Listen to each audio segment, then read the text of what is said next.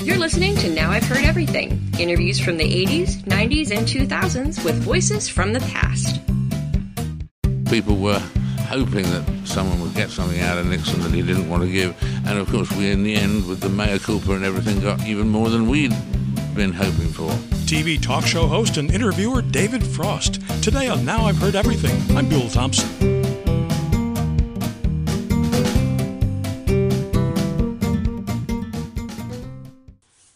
Now, if you came to Now I've Heard Everything today expecting to hear my interview from 1993 with Ralph Nader, just suffice to say we had some technical issues, and that interview is no longer available. I apologize. But I think you'll like what we have in store for you anyway. David Frost enjoyed a successful, decades-long career as a television interviewer, TV talk show host in both the UK and the US. He interviewed thousands of VIPs, celebrities, world leaders, the big and the powerful, the rich, the famous, everybody. But David Frost will probably be best remembered for his 1977 series of interviews with former President Richard M. Nixon, who just 3 years earlier had resigned in disgrace after the Watergate scandal.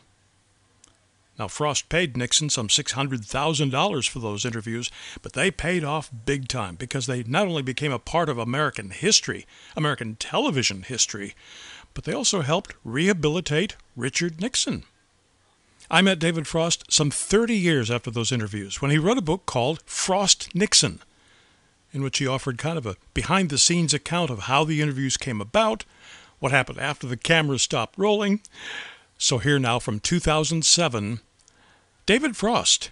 You have written before about the Nixon interviews. What new did you want to bring to the table with this book? Well, obviously there was a lot of material that we couldn't use from the past interviews, so that there was new material in the actual interviews themselves. But in addition to that, two particular new ingredients were, in fact, three, were, first of all, a whole chapter on how Nixon set about in retirement trying to regain his position in society and so on, and to a certain extent certainly succeeded.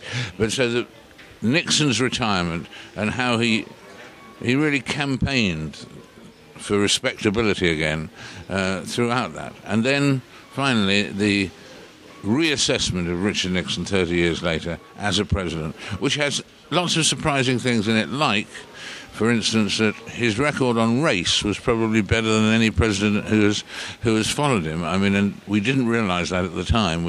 Because he didn't do the civil rights marches or that sort of thing, but he did it quietly behind the scenes. He got a hell of a lot done, and that really was a surprise, really, as we were going through working on it. So it's Nixon in retirement, that's post the interviews, 77, and Nixon, a reassessment.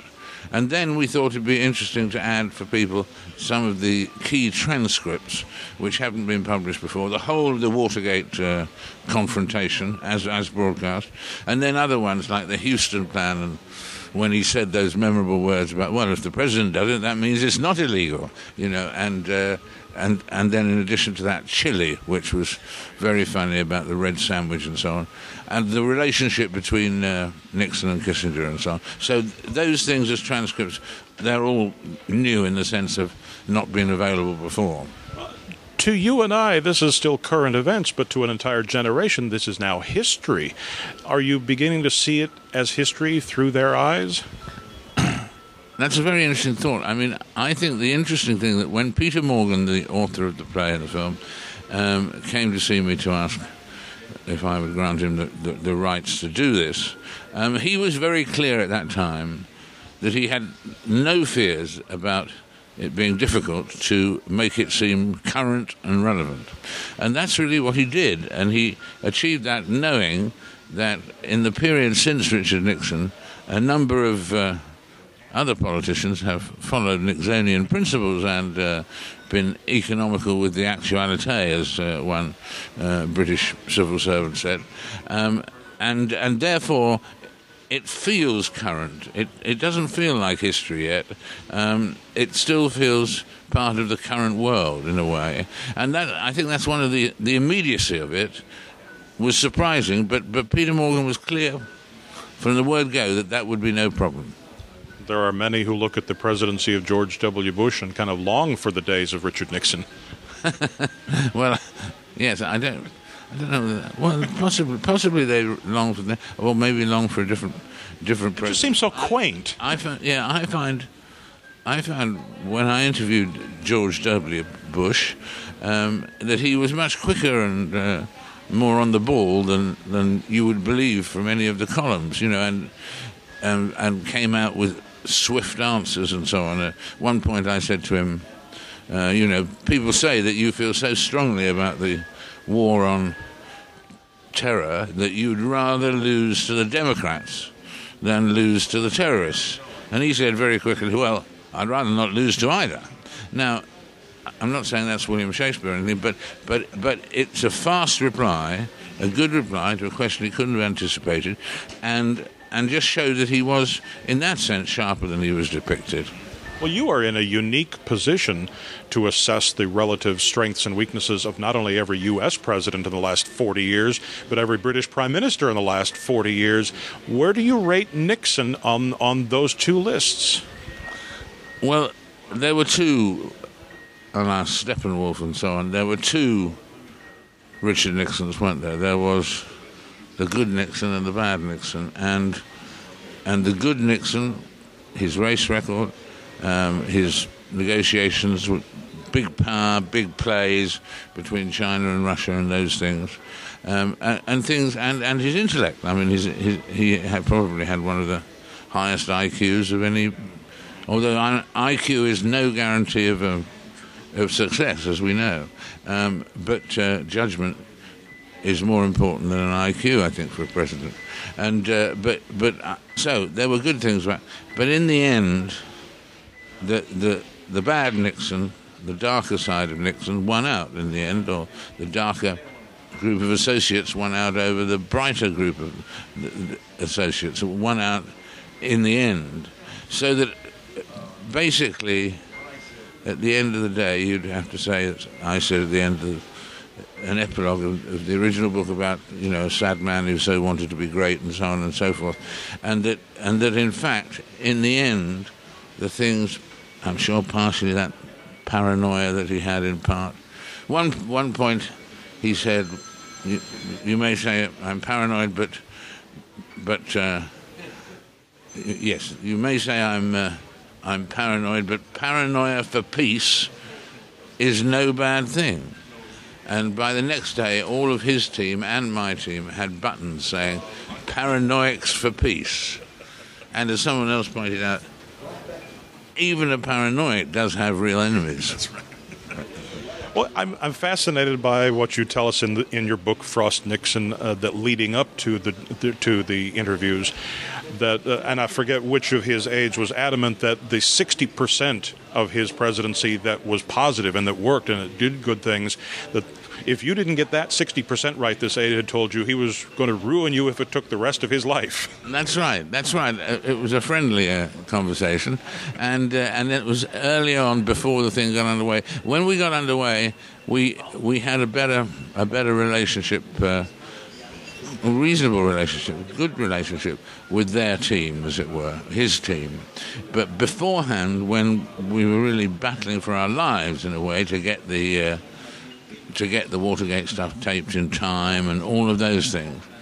He had a good joke there, though, Nixon. I mean, when I was saying we have to do this Watergate interview in March because that means we get it on the air in May, whereas if we don't do that, it won't go on the air until August. And advertisers will know that they won't get very big audiences in August.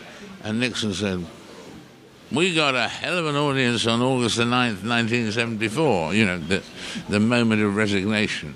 And that was a good Nixon gag. Didn't you come back with, well, what do you do for an encore? That's right. Oh, yes. Thank you for remembering my line. Yes, absolutely. Yes. Well read, well remembered. What a thoughtful man we're talking to here. We're talking with Bill Thompson, ladies and gentlemen. After this short break, what David Frost understood the historical significance of his interviews to be.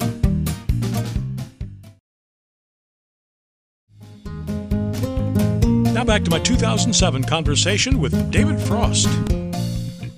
The amount of preparation it takes to interview an author about a book pales by comparison to the preparation that you and your team did in preparing for these interviews. I mean, you recognize the historical value. If you didn't get this right, this would have been a lost opportunity forever. Yes, it would have been a lost opportunity forever, and it would have been a personal disaster, actually. I mean, because people were hoping that someone would get something out of Nixon that he didn't want to give, and of course we, in the end, with the mea culpa and everything, got even more than we'd been hoping for.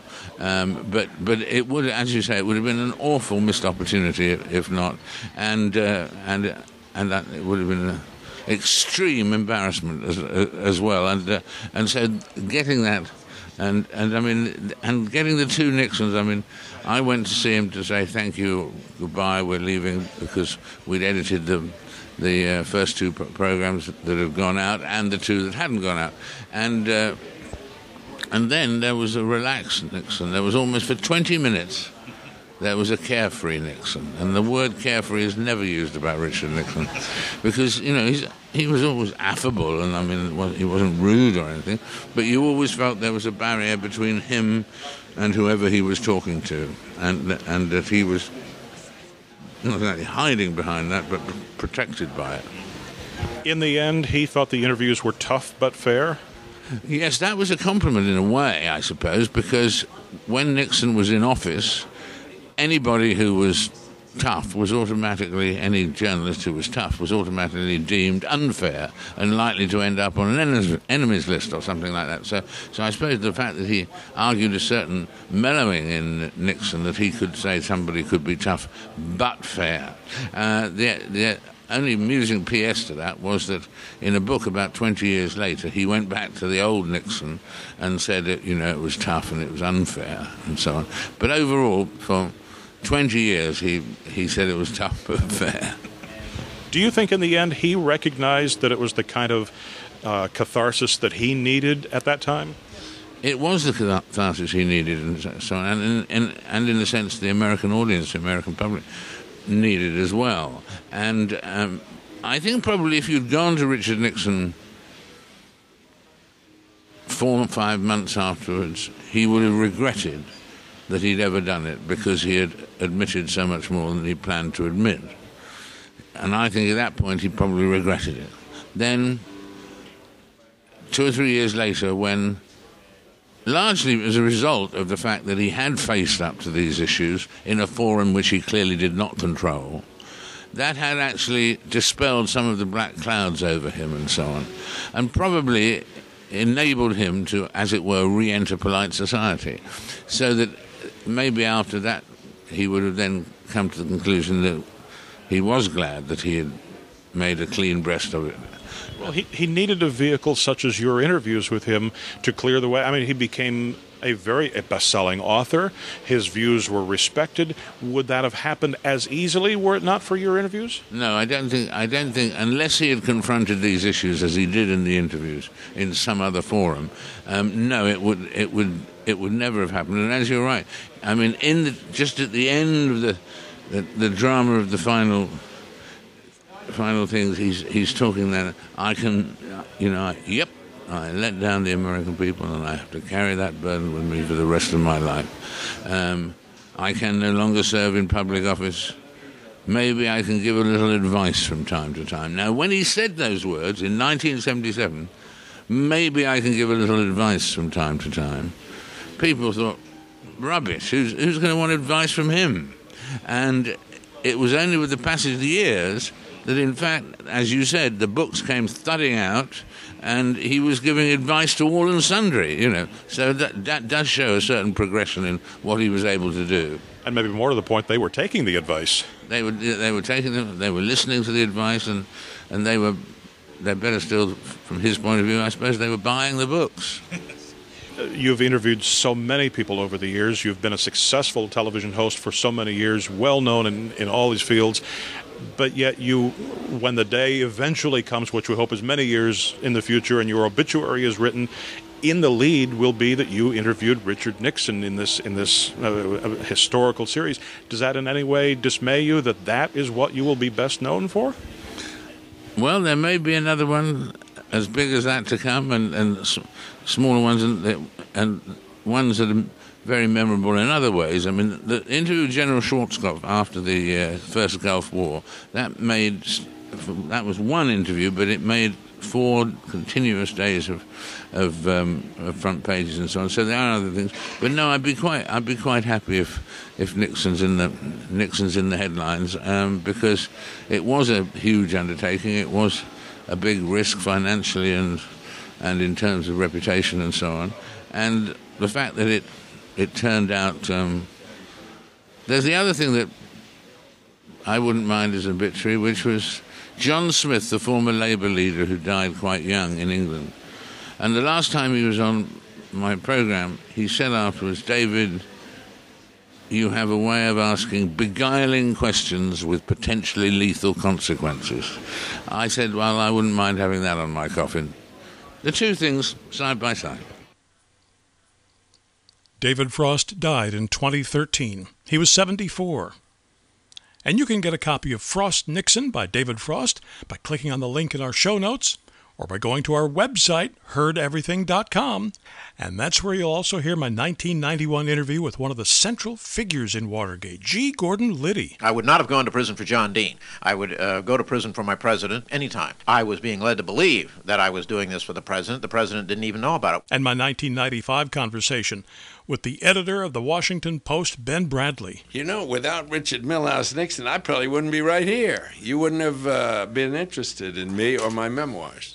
He propelled all of us at the Post onto the public stage. And of course, we post new episodes of Now I've Heard Everything every Monday, Wednesday, and Friday, and you can find us on every major podcast platform. Thanks for listening. Next time on Now I've Heard Everything, the woman whose last name was actually very appropriate for the position that she held. She was a woman in a man's world of filmmaking in Hollywood. My 1993 interview with Dawn Steele. When Leonard Maltin or Siskel and Ebert didn't like one of my movies, I took it as though they didn't like one of my children. That's next time on Now I've Heard Everything.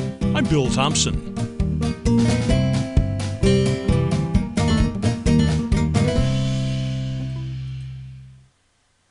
David Frost died in 2013. He was 74. And you can get a copy of Frost Nixon by David Frost by clicking on the link in our show notes or by going to our website, heardeverything.com. And that's where you'll also hear my 1991 interview with one of the central figures in Watergate, G. Gordon Liddy. I would not have gone to prison for John Dean. I would go to prison for my president anytime. I was being led to believe that I was doing this for the president. The president didn't even know about it. And my 1995 conversation with the editor of the Washington Post, Ben Bradley. You know, without Richard Milhous Nixon, I probably wouldn't be right here. You wouldn't have been interested in me or my memoirs. He propelled all of us at the Post onto the public stage. And of course, we post new episodes of Now I've Heard Everything every Monday, Wednesday, and Friday, and you can find us on every major podcast platform. Thanks for listening. Next time on Now I've Heard Everything, the woman whose last name was actually very appropriate for the position that she held. She was a woman in a man's world of filmmaking in Hollywood. My 1993 interview with Dawn Steele. When Leonard Maltin or Siskel and Ebert didn't like one of my movies, I took it as though they didn't like one of my children. That's next time on Now I've Heard Everything. I'm Bill Thompson.